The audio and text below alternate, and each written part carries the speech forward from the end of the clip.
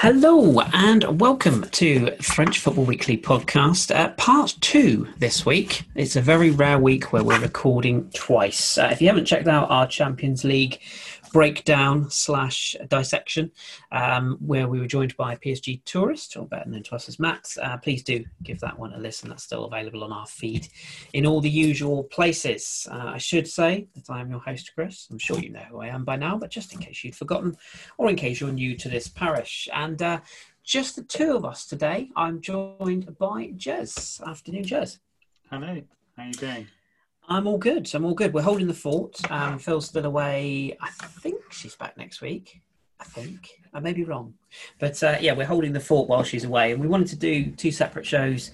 Given the Champions League, we wanted to kind of go ham on that. But this is the second part this week where we're just going to look back at what seems like forever ago now, which was the first weekend of the Ligue 1 season. Noticeable, there was a couple of fixtures didn't happen as a result of postponements due to either COVID tests, which was St Etienne Marseille, or the PSG and Lyon games were postponed due to their involvement in the Champions League. So we did have kind of a slightly stilted card. So we're going to kind of run through pretty much all the games in a short spell here. Most weeks we're just going to cover specific games, but this week you get a treat from us. So it opened up to a fanfare and an absolutely explosive game where there were chances and goals and no, there really wasn't. Bordeaux nil, Nantes nil was how we started the weekend. The only thing I can really pick out of this one, Jez, really was the fact that Bordeaux came into this season very much, I would say, underprepared, kind of all over the shop. Insert various adjectives here, but Jean-Louis Gasset has come in. It was his first game as the new head coach. Nantes equally looked quite underprepared in terms of they've been struck by COVID positive tests during pre-season as well. It wasn't the most entertaining game. We did see a red card for the Bordeaux debutant in midfield / defence, but it just wasn't a very good game. Mehdi Zerkan, of course, I'm speaking of. I guess what I would ask you really from this fixture is Bordeaux and Nantes. Who do you expect to have the better season? Do you think Gasset will settle down with Bordeaux and are Nantes in a position where they can challenge the sort of top 10 positions given their slightly stretched squad, I'd say? I think, first of all, at this stage of the season with every team, I think there's always the caveat of sort of let's wait until the end of the transfer window and see what young players have been pillaged from Liga to go to wherever, Premier League, Championship, wherever it is. But in terms of the squads as they are at the moment, I think Bordeaux are better placed. I mean, neither of them are sort of stellar squads, but I do think Bordeaux have got a little bit more that they can work with. And I think Gasset is probably closer to the sort of top of his coaching form than Gourcuff is. I think Gourcuff looks a little bit of to a point, sort of spent force nowadays. Gasset, we've seen very recently with Saint Etienne that he's still on it. Certainly he certainly had all the players playing for him. They all seem to adore him. If he can get that going at Bordeaux, and he'll certainly have the fans on side, just partly because he's not Sousa and not part of the administration, but also obviously he was Blanc's assistant when they won the league. So I think he's got a little bit more there. Very experienced back line, and you can always use that as a foundation to work from. But yeah, I don't expect. I think because they've both got two managers, you sort of expect them both to finish higher than their squad suggests that they should. So for that reason, I think Bordeaux might even be a dark horse.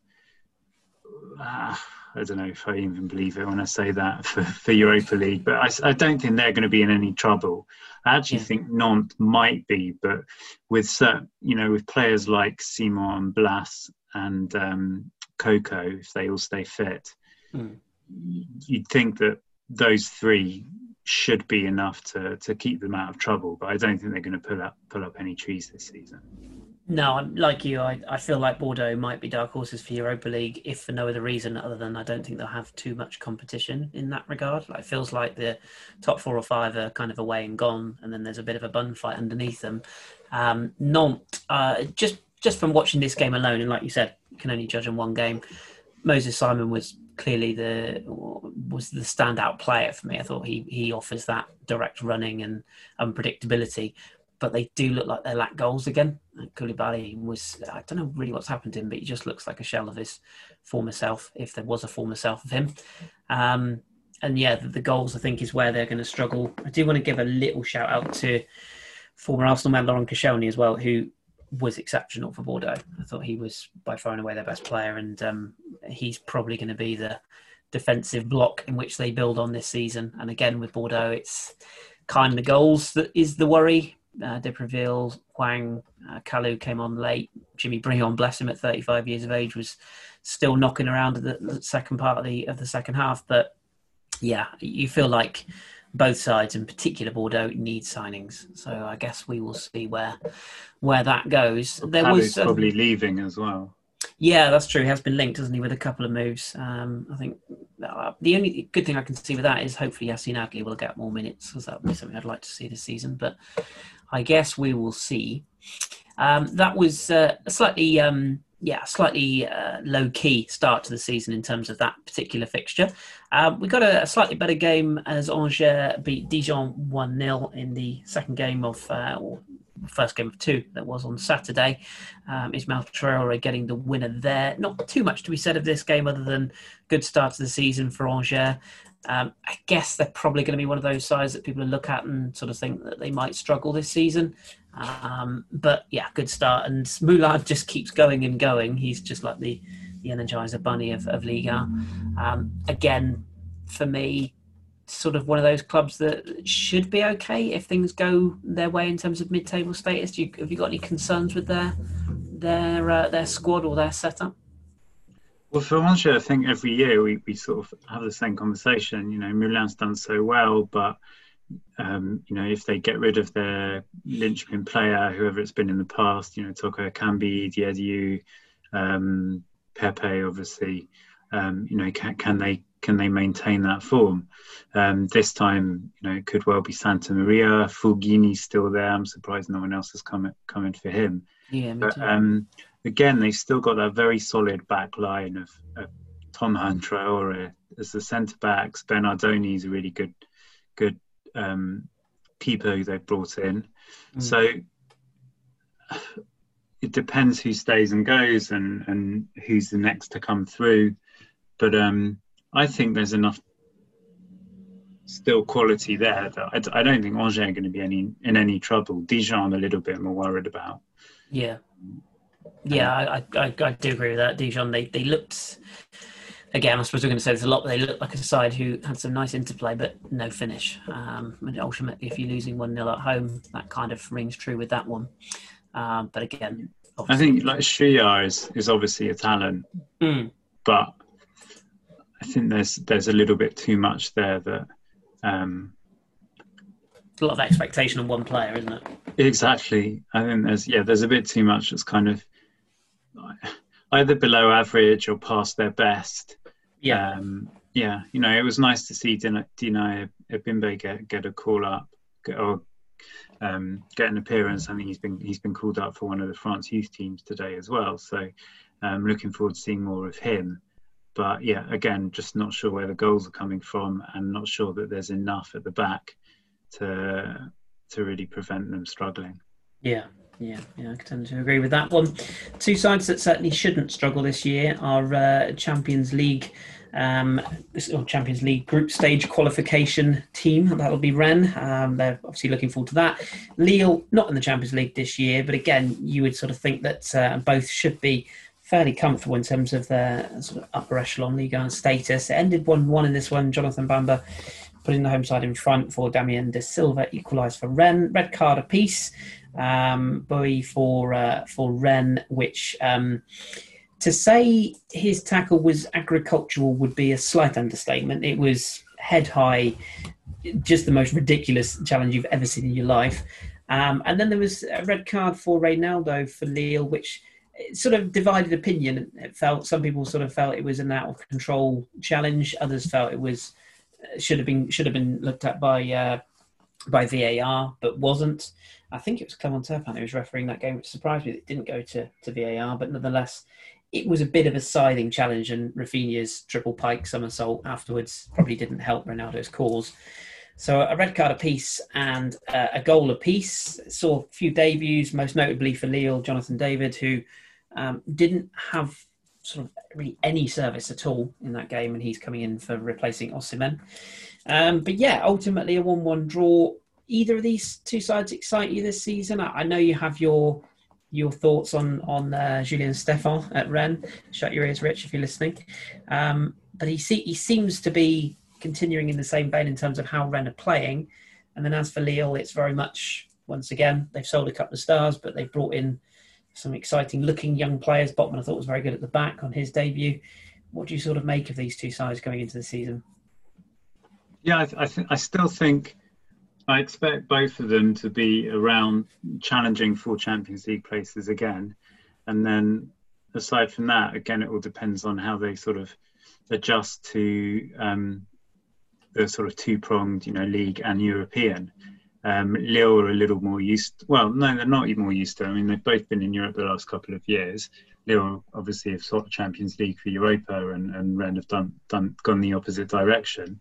So I think they've both kept strong teams and strong squads. As you said, I think it might depend on how the newbies bed in, and probably for Lille, as you said, a new sort of centre forward that and no doubt losing Gabriel as well. There are a couple of very important positions to fill in and quickly. I thought David looked quite good, or David. Yilmaz a lot less when he came on. And as you said, Botman looked good as well. So I think Lille will be fine. Rennes as well. We'll go on to Guiri later, but I think Terrier was also a mistake from Lyon to let him go. Niang, it looks like he's staying. Guirassi's coming in. I'm still not entirely convinced about him, but certainly in terms of sort of squad depth and, maybe if it means Niang can sort of focus on Champions League and get a rest occasionally in Ligue 1, where Guirassy has proved that he's a capable player, if not a more than capable player. So I think both of them I expect both of them to have similar seasons to last year. Obviously, it depends on how other teams like Marseille, who did so well last year, and Lyon, who did so badly last year, how they do. But I think they'll still be in those higher positions, sort of third, fourth, fifth. And I think that's going to be a really interesting fight. What I thought was really interesting was how Lille sort of collapsed once David came off and Yilmaz came on and did very little, and how Rennes did a hell of a lot better as soon as Camavinga came on. Yeah, I felt Yilmaz looked every bit his age when he came on. Yeah, exactly, to be honest, just I think he is going to be the kind of experience sub that you bring on late in a game potentially this season, and I guess will hopefully help Jonathan David to settle.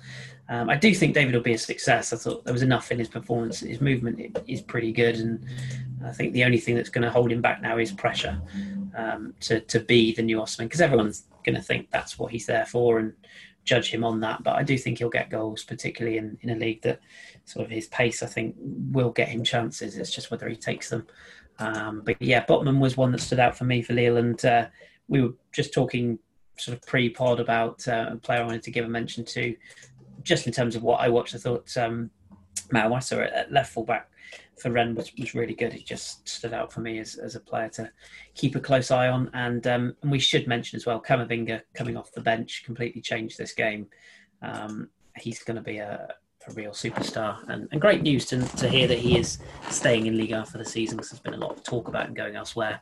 But seeing as everybody's broke, he's going to stay put, which is great news for the league. So we'll be hopefully be able to enjoy him for the rest of this season.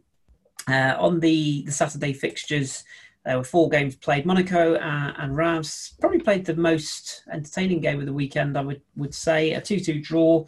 Reims flying into an early lead through Dia and Touré with a lovely finish, actually, the second one. 2-0 up, and everything was looking fantastic But it ended in a 2-2 draw as Axel Disasi scored in his debut against his former club, of course, and Badiashile, who both of which Monaco centre-backs had slightly iffy days in terms of their defending, but they popped up with goals at the other end. Wissam Ben Yedder missing a couple of good chances for the home side as well, and ultimately ended in a 2-2 draw. Good point this for Reims. He was probably feel a little bit disappointed in terms of being 2 up and not getting the win. But I do want to sort of ask you about Project Monaco. I have to call it that because there's going to be a lot of movement, like you said at the start of the pod. We still expect a lot of transfer business to be done, particularly with clubs like Monaco. But what do you kind of make of what they're trying to do there and Kovac's sort of plan to make them a competing force once again this season? I quite like what they're doing. I think for the first time in 3 years or so, it looks like there's a bit of logic and direction to it. I feel very sorry for the way that Moreno was treated. I'm not sure he deserved to be fired, and certainly it didn't need to take that long. But I don't think it's coincidence that happened just after Paul Mitchell came in. And finally they've got a serious sporting director who looks like he knows what he wants to do, where he wants to go, is going to make tough decisions. And you look at the team that they fielded, also the players they've let go. I think the only players left from the title-winning squad are maybe Sidibe, who obviously clearly they'd be happy to sell, but I'm not sure who wants him. And Jemison, who similarly doesn't look like he's part of anyone's plans. But you look at the team they fielded and certainly the substitutes they had, and it's a much younger average age, much younger team than they've had the last couple of years, which I'm sure reflects that weird sort of schizo thing that Jardim had, where he had all his success with these young players and then suddenly didn't trust anyone under the age of sort of 30 or something. Yeah, it's very strange. So it's great to see Badiashile back in the team, to see Disasi next to him, Fofana and Tchouameni, who they obviously brought in January. I'm just pleased these players have been brought into the fold or back into the fold. And I don't think this year is going to be perfect by any means, but it does look like they're sort of properly bedding in for sort of project, or they've got a sort of 2 or 3 year vision rather than 2 or 3 weeks. Yeah, and long-term plan. Yeah, I think that's good to see. The only again, a lot of it maybe depends on whether Ben Yedder stays or goes. It's been relatively quiet, but it seems that he wants to leave. But even if he does, it would be nice as well if players like Goebbels and Pellegrini could stay fit, and give us a chance to see what they're really made of. Yeah, Pellegrini's a massive talent. Watched a lot of him in Italy. I think he's got huge talent, but as you say, just hasn't been fit at all. Goebbels did make a substitute appearance in this game, so that suggests he will be used a little bit. No sign of either Jemison or Sidibe on the bench. Maybe also Seven Jovetic and Cesc Fabregas both missed the game through injury, so they've got to come back in. Maybe Everton could sign Dribble Sidibe and they can have the sort of the player they had last season back on a permanent deal. You'd think that would be something they would look at, because they had him on loan, didn't they, for the back end last season? But I don't think they want to pay the price that Monaco want. Makes sense. Certainly from what all the Everton fans that I've sort of interacted with about it, I'm not sure any of them particularly want him back. No, I mean, really. Shockingly, their general view, you won't believe this, is that he's good going forward, but not very good defensively. I can't believe that for a second. I think that's utter rubbish. Next thing you'll be telling me that Serge Aurier is a really good defender. That's just certainly gloss over that one. It is funny when you see people saying, I thought he was really good in defence. You're like, did you ever watch this guy try to defend, let alone actually defend?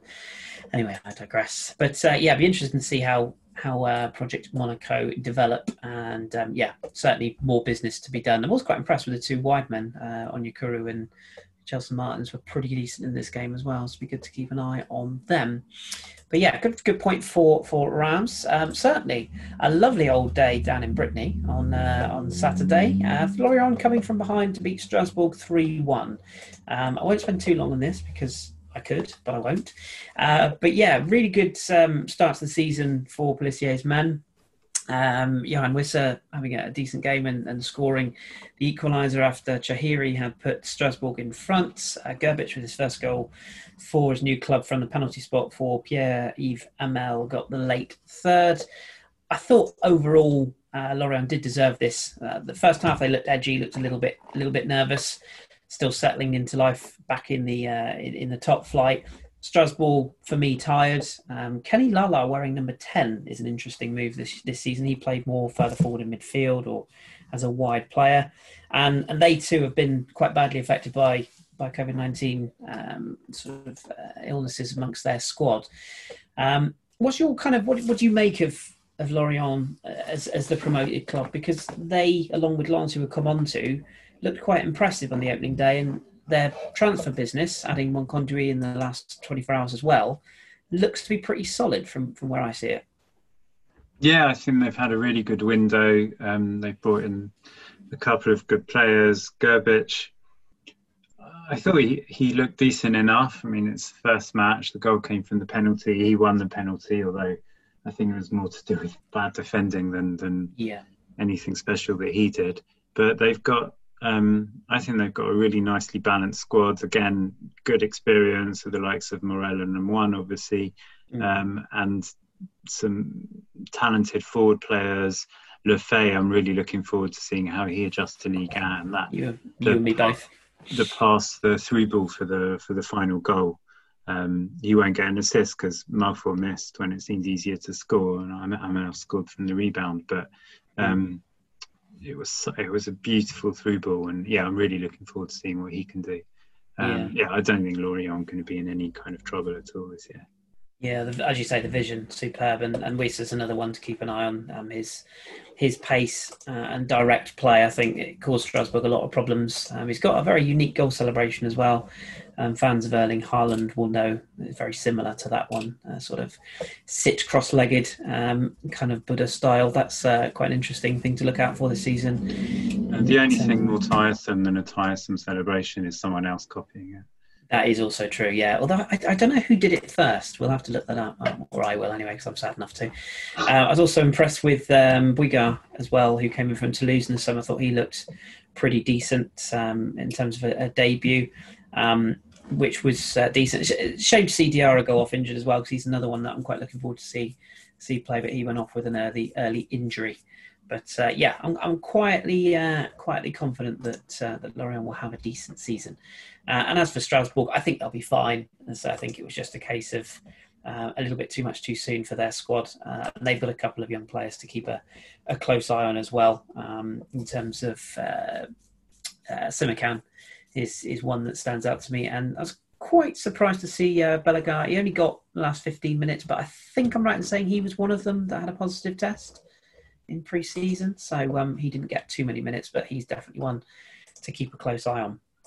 In terms of, I think you look at Strasbourg's team, and again, as long as no one else leaves, I still think it's a good team. But I don't know why. I don't think they're going to go down or anything like that. There's something about them that I feel like maybe this will be the season too far. I don't know, Yeah, I can see what you mean. I mean, again, it's a broken record here. Goals may be an issue. I mean, I really love Ajorc. I just love the way he plays the game, and it's just sort of an underdog story about how he's developed in Ligue 1. But yeah, maybe the goals is an issue. Maybe the attacking element. But they've got quite a lot of pace and in the wide areas. They've got plenty of experience. But I know what you mean. There's that kind of nagging thing where you just think, could it be? I feel like there's three worse sides than them in the league. Yeah, definitely. I don't think they're going to... They've had a couple of positive seasons. I'm not sure this one's going to be particularly. Yeah. It'd be one you'd think they'd want to kick on, but maybe that isn't going to happen. I guess time will tell. Certainly kicking on in terms of the opening game of the season, this is probably it's certainly the biggest score and maybe the biggest surprise of the weekend. Nîmes running out 4-0 winners over Brest. I think it was slightly flattered the host, but Kevin Danke, a chap called, I believe it's pronounced Melim, The Norwegian, who set up and scored in his debut, Romain Philippotou, and a late goal from Kone, who I think also assisted Philippotou's goal. Chardonnay did not taste too sweet as he was sent off for Brest. Sorry, I had to. But we were saying pre-pod, bit of a freak result in terms of that. I think Brest will be fine this season. But they took a walloping from the Crocs in this opening game. Nîmes potentially a surprise package, do you think? Or was this just a case of some bad defending from Brest and taking full advantage of? It's hard to say at the moment. We have to wait and see. And also, a new coach on the bench. You never know. Maybe he's the next great French coach, and he's going to turn this team into a great team. I'm not sure that they're. I think they'll be in the bottom half of the table, and they did get a little bit lucky last year to avoid the relegation playoff. But again, there's solid players there. There's just no one who excites me that much. I'm hoping that Zinedine Ferhat has the season I was hoping he would have last year. I really thought he'd be one of the sort of breakout stars after a couple of amazing league seasons. It never really happened. I think he had injury niggles. So I think he started with an assist and a sort of pre-assist in this match. So that's positive. Ben Rowe looks a talent as well.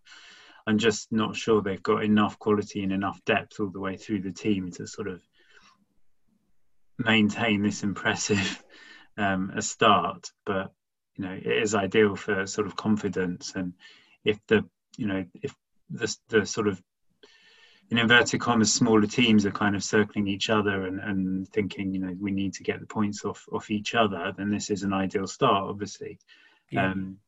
But yeah, I do think there's some talent in that Brest team. I'm not sure entirely, again, we said it before, but where the goals are going to come from. But there's some players there that I do like, great keeper. I like Duverne. I think he's a really good young defender. Ibrahima Diallo, if he's still there at the end of the summer, I think he's a quality midfielder. So they have a good spine. I'm just worried about whether a mixture of sort of Cardona and Charbonnier, for example, actually have the ability to score the goals to maybe push Brest up a little bit further than they could do. Yeah, Charbonnier, another classic old school name of seasons past, still rocking it up front for Brest. But yeah, as we said pre-pod, there's always one result on the opening day of any season where you look at it and you go, "Oh, didn't see that one coming." I think this is probably that one.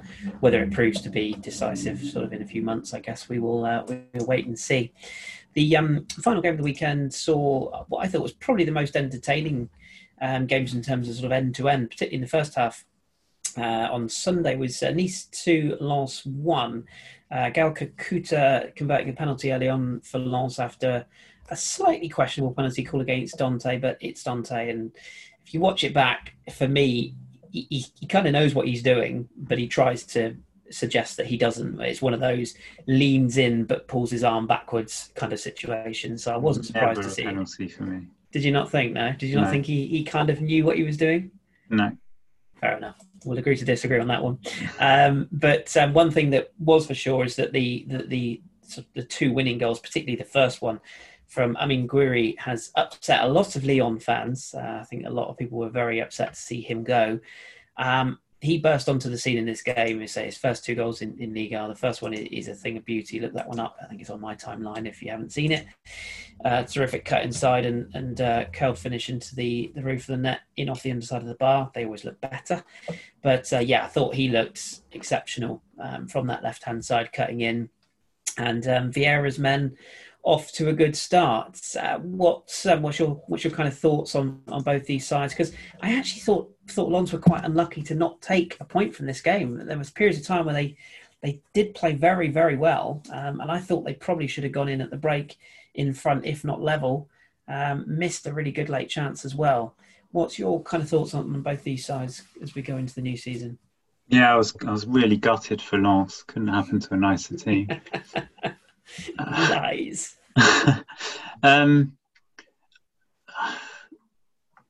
Yeah, I'm not gonna be entirely impartial when I talk about Lens, but I do think they've got all the foundations for. I do think, for me, it's difficult to pick out very obvious relegation candidates actually this year.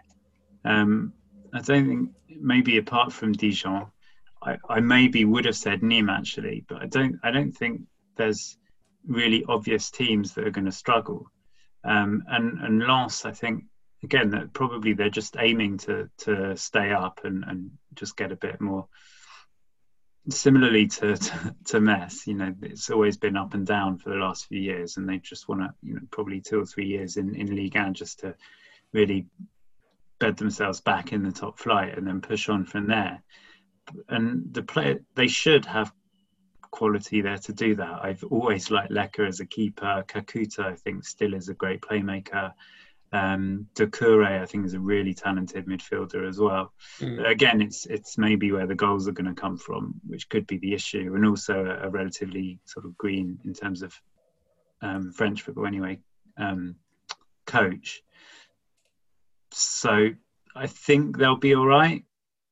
They got Corentin Jean as well, who's always started so young. We thought he was going to be so good, and it never really happened. So he's got a lot to prove. And they brought in Fofana, which is a brilliant signing in midfield. So yeah, that's the one I was going to mention. Yeah, I think they'll probably be okay. Nice obviously are on a completely different level, and I think Vieira starts the season under a lot of pressure, because I know that he got them into Europe last year, but it was almost by accident. And it was the vagaries of when the season finished, and that injury time winner against Monaco that sort of saw them suddenly scrape into the European places. But actually, last year, all the way through, we said, well, the mitigating circumstances are he didn't have any kind of transfer window, and then all the players who came in the last week, he didn't have time to have a pre-season with them and all of that. But they still didn't really play well all the way through the season. Now they've brought in a lot of, I think they arguably had the best window of any team in Ligue 1, you could argue. And there aren't really any excuses anymore for Vieira, I don't think. So I think if he doesn't get off to a good start, there could be some pressure on him. And in a way, this was a really good and a really bad start. I don't think they were particularly impressive, but they got to win. And they got to win because, we keep saying, we've already said 5-6 times today where the goal's going to come from. And, I always think for teams challenging at the top and trying to avoid relegation, if you've got a striker who can definitely get you sort of a dozen goals a season, look at, that's the thing with Metz. Diallo got that last year and helped us get points he maybe didn't deserve. Just hoping that Nian does the same thing for Metz this year. If you've got a Guiri, you're somewhat clearly talented player who can put away a couple of chances, even when you're not playing well, then you're always going to get 3 points and it's always going to help. So that's sort of positive, but the general performance, I think, means that there's still question marks over Vieira. Yeah, I think there's quite a lot of pressure on Kasper Dolberg, because I do think he'll have a good season this year, but I think the pressure is on him to get the goals. The one thing they have got is that exciting 3 in behind, although I do have a small beef with Patrick with regards to the deployment of Alexis Claude Maurice, who yet again is being deployed as a wide forward when he's clearly a really good number 10, and he's wearing number 10, but is being shunted out wide. He can do a job out there, but I just feel like he would offer so much more playing centrally and behind a striker. But in this, trying to work out what his best position is, because to be fair to Vieira, he didn't really have a good season last year at all. I think was it only 1 or maybe 2 goals in the end. And yeah, that's fair. Yeah. I think he was the player that a lot of people were expecting to sort of really burst onto the scene last year. It didn't happen. Maybe I'm a little bit biased because obviously at Lorient that's where he was deployed, and I was quite gutted that he moved on. But yeah, just be interesting to see if Vieira sticks to this 4-3-3 or whether he adapts more of either a 4-4-2 or a 4-2-3-1. Schneiderlin and Lys Malo seem to be the standouts to sort of play those holding roles, but I guess we will see as time goes on. And again, I think Nice probably a team that's still going to be a bit active in terms of ins and outs before the window closes. So I guess we'll see who's sticking around and who may be coming in between now and then. So that was the opening weekend's fixtures in terms of League 1. Looking forwards to the following week, he says, as he switches to this weekend. We've got Lyon-Dijon is the Friday game tomorrow at time of recording, which I think might be a decent watch, actually. You think Dijon would want to right the wrongs of the opening day, and be interested to see what side Lyon are able to put out in terms of who's looking to move on and who's fit after the Champions League run, etc. We've got Rennes-Montpellier, which is the Richfield derby on Saturday, 4 o'clock. Got Strasbourg-Nice is the evening game, which again might be quite watchable. Reims against Lille is the early game on Sunday, followed by 4 games at 2 o'clock. Angers-Bordeaux, Metz-Monaco. So your debut there for Metz this season, Jazz. Nantes face Nîmes, and St Etienne face Lorient. That's a guaranteed home defeat for St Etienne there. And Brest play Marseille on the Marseille on TV. No, that's got to be a mistake, surely. God bless them. But yeah, Brest Marseille is the evening game on Sunday night.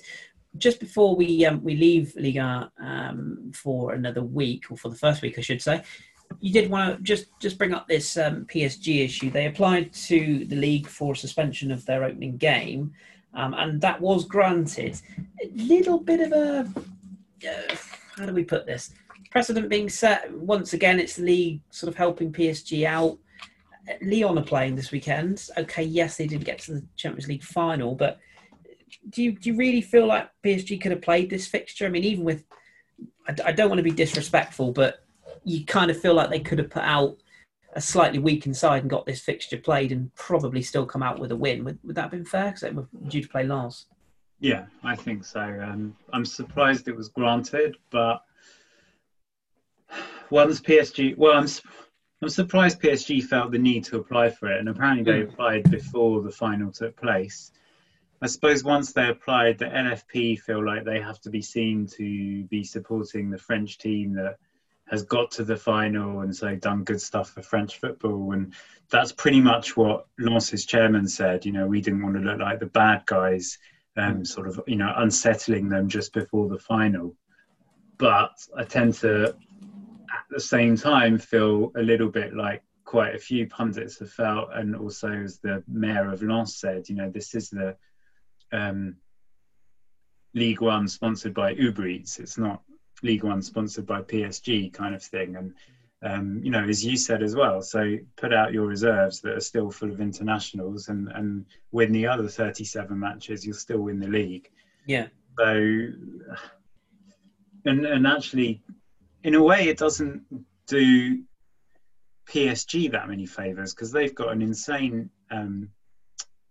schedule now. They're playing on the 10th, 13th, 16th and 20th of September. So 4 matches in 10 days, including one of them is Marseille. Yeah. And also that's France are playing on the 5th and the 8th of September. And Deschamps actually spoke about it today, and he called it surprising, annoying and awkward, I think. And he said it puts me in a really difficult position. If I play Mbappe and Kimpembe, then you know, I'm going to have all the PSG fans on my back. And if I don't play them, then everyone's going to say that I'm sort of kowtowing to PSG. So, I mean, he didn't blame PSG at all.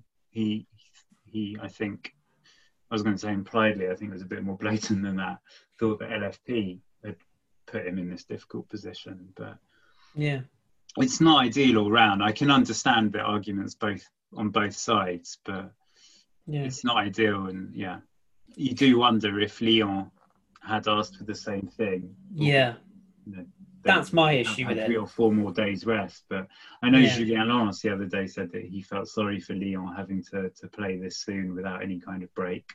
Yeah. Also, I mean, I suppose it sort of slightly benefits Lens who get a bit more time, you know, to recover from their weekend. But yeah, I just felt like if you're PSG, and again, I know this is the one thing we defend the league against in terms of saying its competitive nature, but we all know PSG are, barring something incredibly mental, we know PSG are going to win this league. You know, we know that at the start of every season in the current sort of trend of French football. Even if they put a reserve side out and got thumped 14-0 by Lens, it isn't going to make any difference, is it, in the long run? And that's sort of, that's my perspective on it. I'm not for a minute saying they should throw a game, but yeah, you would think it wouldn't really matter. I mean, I think they can afford to lose 5 or 6 games and still win the league. So it just seemed like a bit of a cop out, and I think it's more to sort of protect the egos of some high profile damaged egos rather than anything else.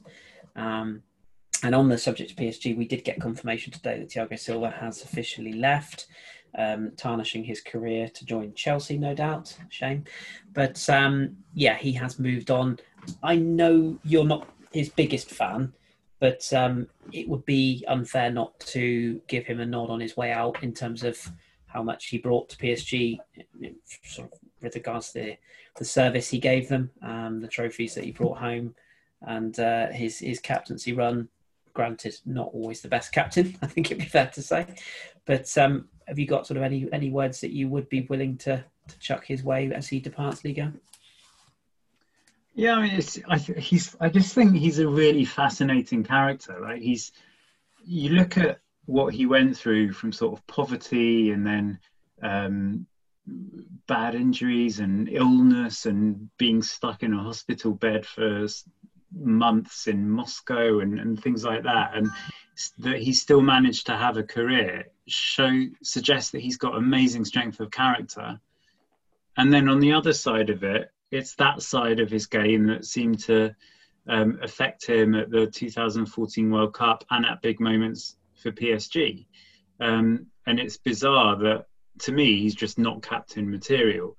As a player, I mean, within Ligue 1, he's been absolutely superb. And I think, to be fair to him, in this Champions League campaign, in lots of Champions League campaigns, he has played extremely well. It's just that, again, not this time. And so it's kind of nice that he finished on, obviously a downer because they lost it, but on a high in terms of him playing well, leading them so well to the final.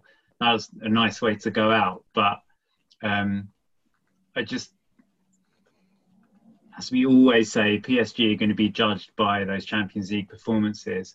And I just think in the past, some of those bad defeats can be laid not entirely at his feet, but as much at his feet as anything else. Setting a really bad tone, I think, in that Barcelona match. There was a needless penalty given away, and PSG lost on away goals. And the following year, he scored the goal that got them through on away goals, but it wouldn't even have gone to extra time if he hadn't given away another needless penalty. There's just things like that stick in the mind. But, overall, definitely a brilliant servant to PSG and a great defender for Ligue 1. Yeah, agreed. Just one other quick thing on this, because I'm just intrigued to get your thoughts. Does this mean that Marquinhos does move back to centre-back? Because, I mean, surely it's a bit risky to go kind of Kimpembe and another at this point. Surely Marquinhos has got to move back now. I mean, for me, he's still their best defender. He's probably still their best midfielder. He's their best captain, and all that's in between. In Champions League, in the sort of final 8, he suggested he's their best striker as well, goal scorer. Well, I think they need to strengthen in defence and midfield anyway. So wherever he ultimately ends up playing, the other position needs to be strengthened all the more. Yeah. But I think they could do with certainly a couple more midfielders and at least one top quality defender as well. Yeah, agreed. Yeah, and again, you would imagine PSG will probably be active ins and outs over the next couple of weeks. Maybe not huge money spent, but you would imagine there'll be some turnover in that squad. In one massive in and or one massive. Yeah, I mean, of course, we haven't even mentioned the M word. That's. Do you think that's even viable? I mean, I think PSG came out and said that we are, of course, talking about Lionel Messi and his apparent desire to leave Barcelona. The chairman, Nasser Al-Khelaifi, essentially sort of said that it's a project that they would be foolish not to look into, or something along the lines of it wouldn't make business sense to not look at the options. But I mean, is it even viable to have him, Neymar, and Mbappe in the same side? I just don't know how they get around. They can afford it, but how would they circumvent that? Well, Messi, Suarez, and Neymar worked extremely well together, so it is possible. But I don't think it's a good idea. I think I know they're not exactly the same money-wise, but you look at Juventus, and I think they completely stuffed themselves over by bringing Ronaldo in. Same, yeah. Because they haven't got first of all, his massive influence, which I don't think is a healthy thing. And secondly, they haven't got the money to build a team around him. Even if they want him to be the centre of that team, you still need the rest of the team. Yeah. And I think it's the same with Messi. I don't think it would be a good idea to bring him in. But when you're a massive team and a huge player like that becomes available, you got to consider it. I mean, it's almost as if you're buying him to make sure no one else does. But yeah. So I think they're right to say we'd be silly not to consider it. But I think that on reflection, they might be silly to consider it and then buy him. Yeah. And again, of that front three, the obvious one that makes way is Di Maria, who's arguably been the best player for 2.5 seasons. Yeah. So, I mean, it's a huge risk as well, isn't it? Albeit the best player probably of all time, in my opinion, but at 33 and going potentially to a new league for the first time, there is no guarantee that it'll work. So, I personally, I still think it's a bit of a power play and he'll stay at Barcelona, but that's just my personal opinion. But anyway, tune in for Spanish Football Weekly when we start that. Never. Before we go, we did just want to touch on the upcoming French or the upcoming fixtures for France. Squads have been announced today. I'm basically going to hand over to you because you had a couple of thoughts on this in terms of the main squad and the under-21s. A few noticeable ins and a few noticeable outs, would be fair to say.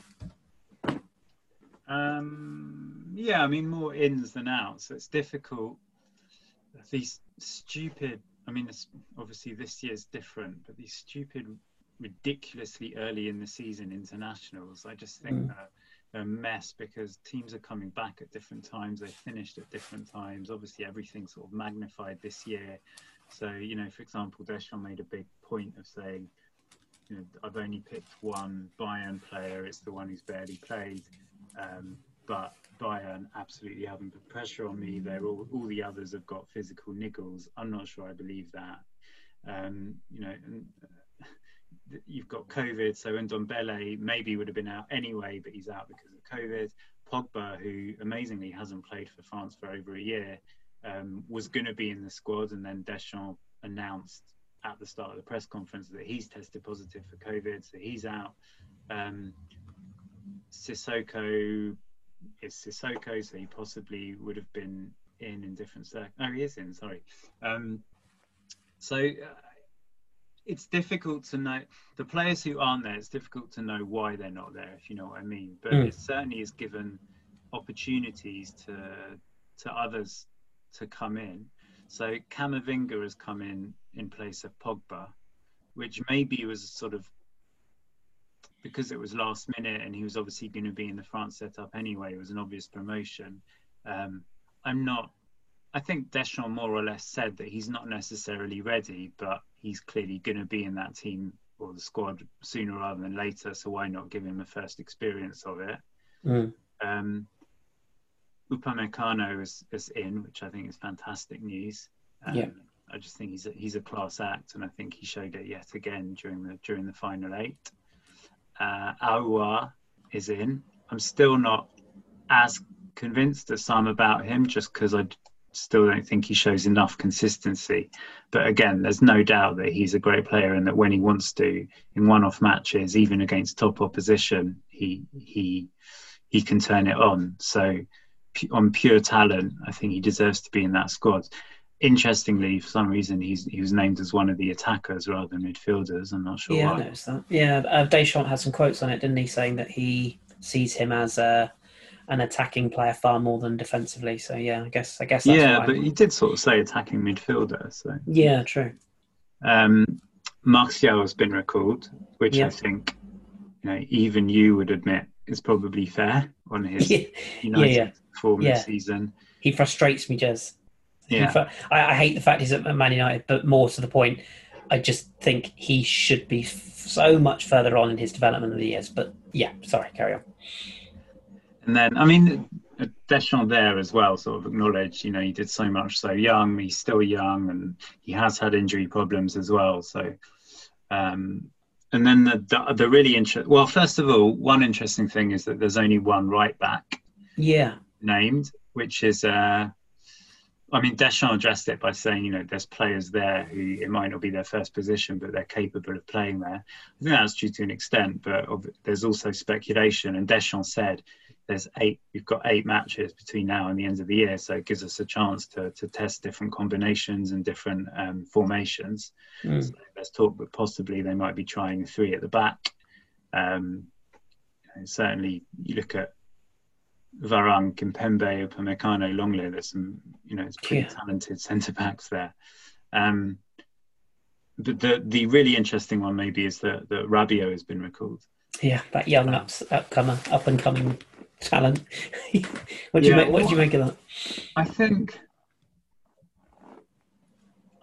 I want to say 2 things on it. First of all, I think he finished the season really well with Juventus.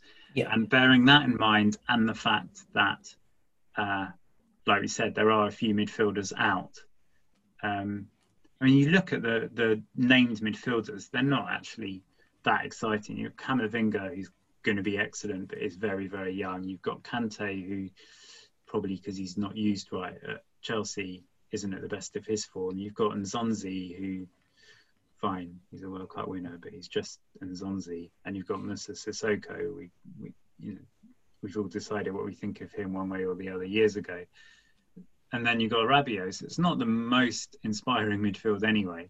But in Rabiot's case, the other thing I want to say to him, and I'll put the 2 together, is that there was a question asked at the end of the press conference, which was, if you're showing this amazing, legendary pragmatism in bringing back Rabiot, are you going to bring back Benzema? And Deschamps just laughed and refused to answer the question.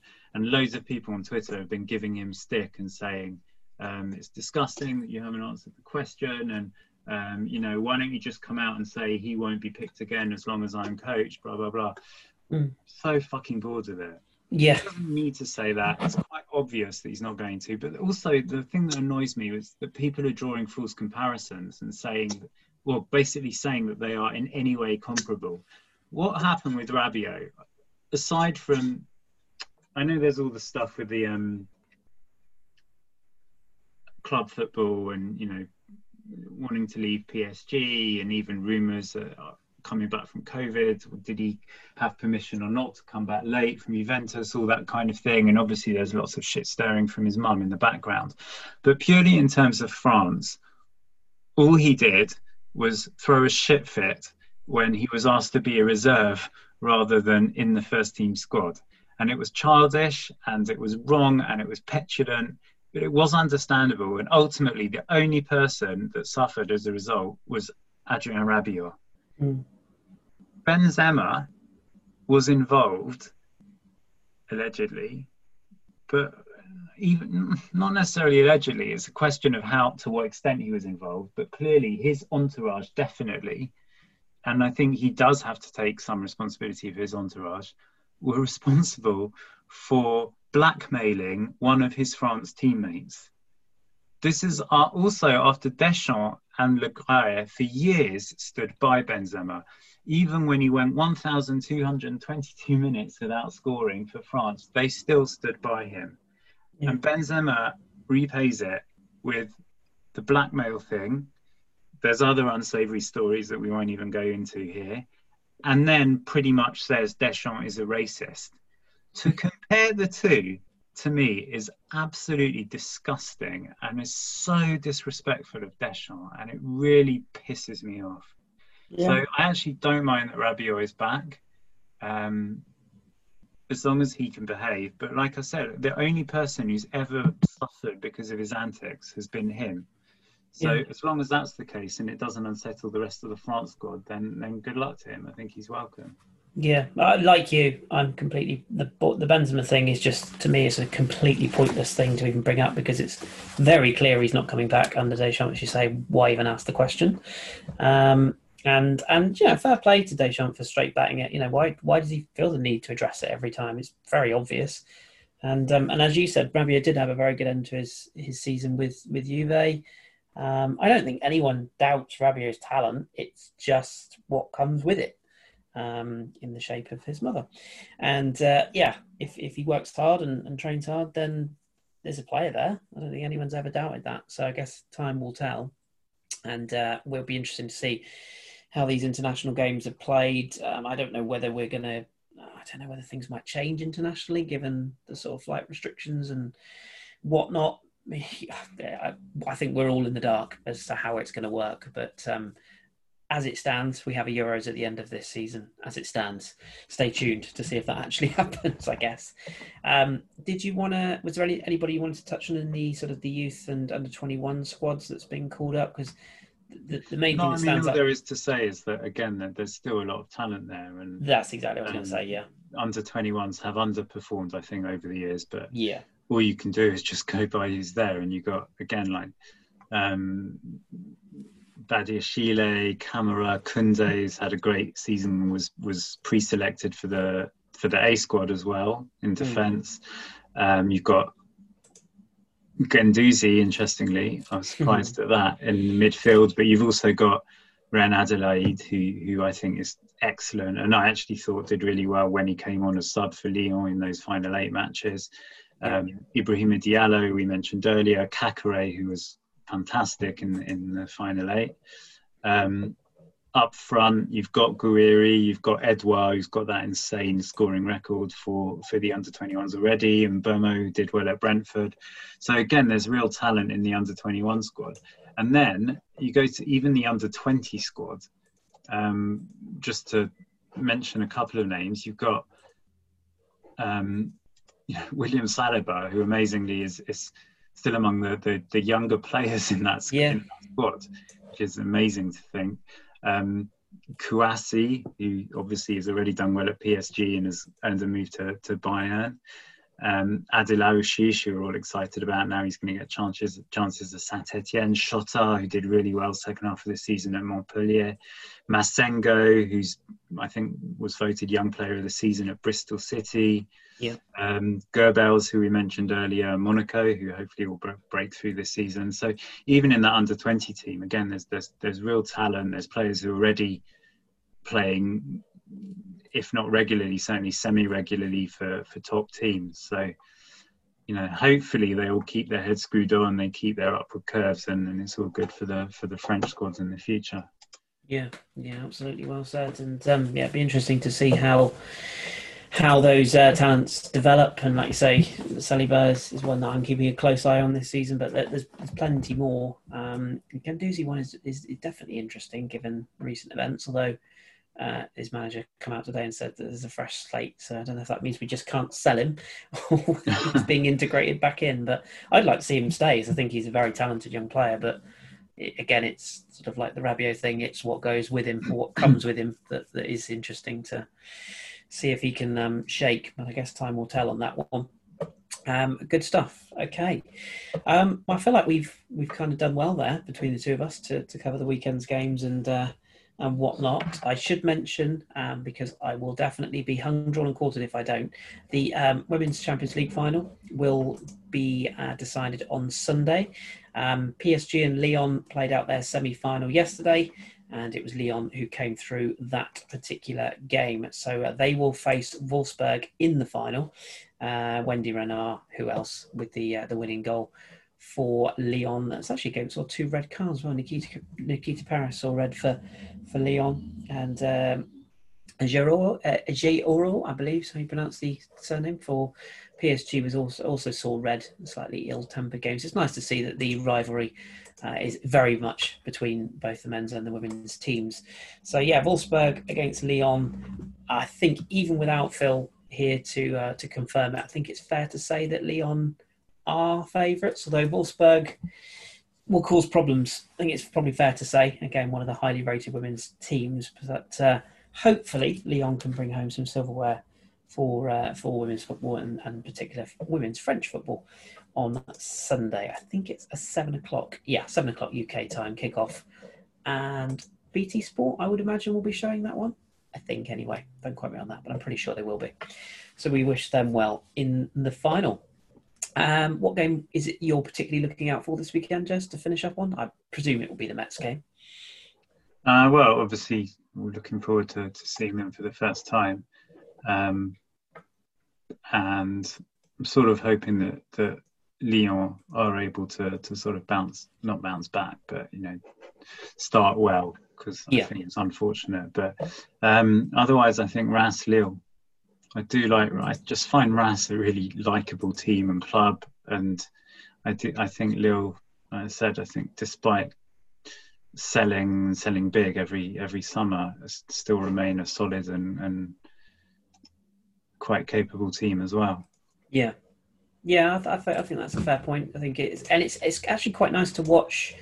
While there are some eyes on Ligue 1 at the moment with lack of football elsewhere, well, of course that won't last very much longer. But it is nice to, if you are a new listener / viewer to French football, have a look at some of the sides that are quote unquote less fashionable, because you do get some quite enjoyable games in terms of sort of developing your knowledge and your ability to pick out some of the young players in particular. For me, like you said, I think Metz Monaco actually does stand out to me, because I'd be interested to see how Metz get off, and Monaco again, see how they get on. Strasbourg-Nice is one that catches my eye. I can't really tell you why, it just does. Just kind of, I'm intrigued by the Vieira project, and I'd like to see if Strasbourg can bounce back. The Schneiderlin Echo. Very good, yeah, very good, like that. And yeah, the Brest-Marseille game is one that I'll keep a little eye on as well, just because it'd be interesting to see how Marseille go this season, and whether they can build on the impressive form of the previous campaign. I guess we shall see. Or maybe they'll still be partying in the streets celebrating PSG's loss. Yeah, that happened. Anyway, we will be back next week. As I say, and as we'll probably say most weeks this season, we don't know exactly what day or what time. Everything is so up in the air this season. It's going to be a very interesting, and hopefully the season will carry on as should, and hopefully we get a full season this year. Obviously, we're all living in a time where we don't know what might happen from one day to the next. But as long as there's football being played, and a couple of thousand supporters in the ground is nice to see, then we will be here to cover it all this season. So stay tuned. As always, if you've got any questions or queries, ping them our way via the Twitter account.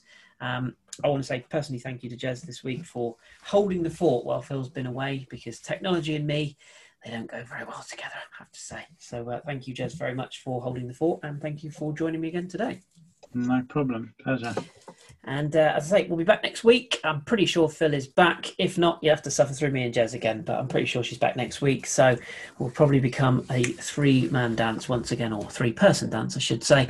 But until then, if you are checking out some French football for the first time this weekend, enjoy.